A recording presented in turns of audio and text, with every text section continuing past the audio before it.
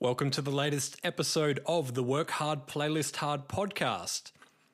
Today we're going to be talking about uploading your once illegal bootlegs and remixes and getting them onto streaming services. Now, in the past, as we would all know, SoundCloud was the number one platform for uploading music, whether it was your original composition or whether it was, in fact, a somewhat illegal remix, also known as a bootleg of a well-known song. So for those of you that don't know what a bootleg is, you're essentially taking elements of a composition or a song that's already been released and cutting that up and turning it into your own sort of remix of that works. So one example could be you like the latest Justin Bieber song, you rip the a cappella or the vocals out of that song and you steal some other elements, maybe the guitar and some other stems, and then you piece that amongst your own production. Maybe you put in some new drums and you release that, and that is a bootleg.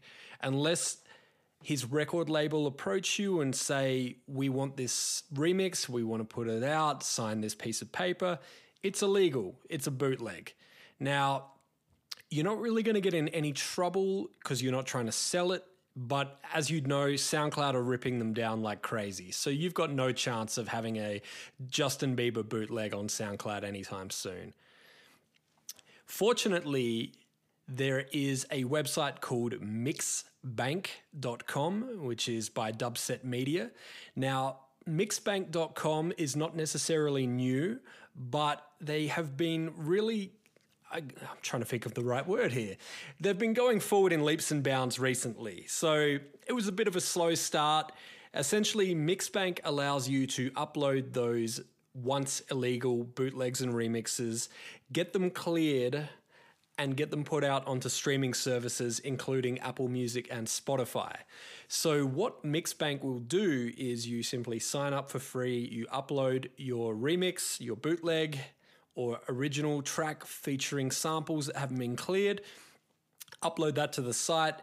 Mixbank will then reach out to the record labels, the publishers, the original artists, whoever they need to make sure everything gets cleared.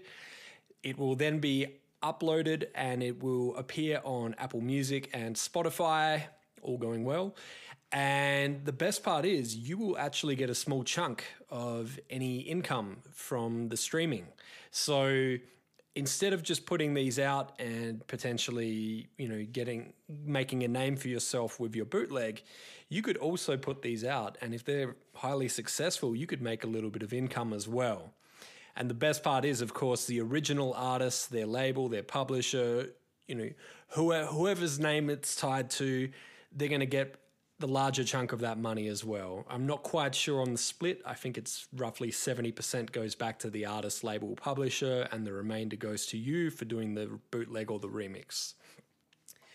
Now, the other thing that you can do with Mixbank is you can upload a full-length DJ mix, which is really cool, especially if you're an artist yourself or a producer, because you can actually include your own original productions in that mix, make a little bit of money back from that, as well as making some money for doing the mix. And all artists involved are going to be happy with you having this mix because they're actually getting paid for it. And so once again, this would work the same way. You would upload the full-length mix. Mixbank would go back and make sure all the tracks are cleared and the relevant people will get paid. And then the mix goes online. So just recently this week, Apple Music announced a series of mixes from artists including Steve Aoki, for example. And these mixes were actually pushed out by Mixbank. And so they were cleared and they're now on there. They've got some great looking artwork. And all of a sudden you're listening to DJ mixes on streaming services and the artists are getting a little bit of money out of that as well.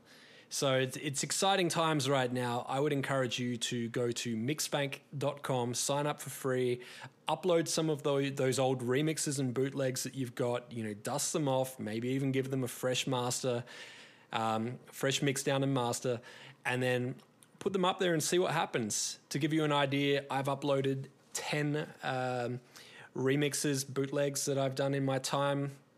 And 2 of those have already been cleared and been added to Apple Music.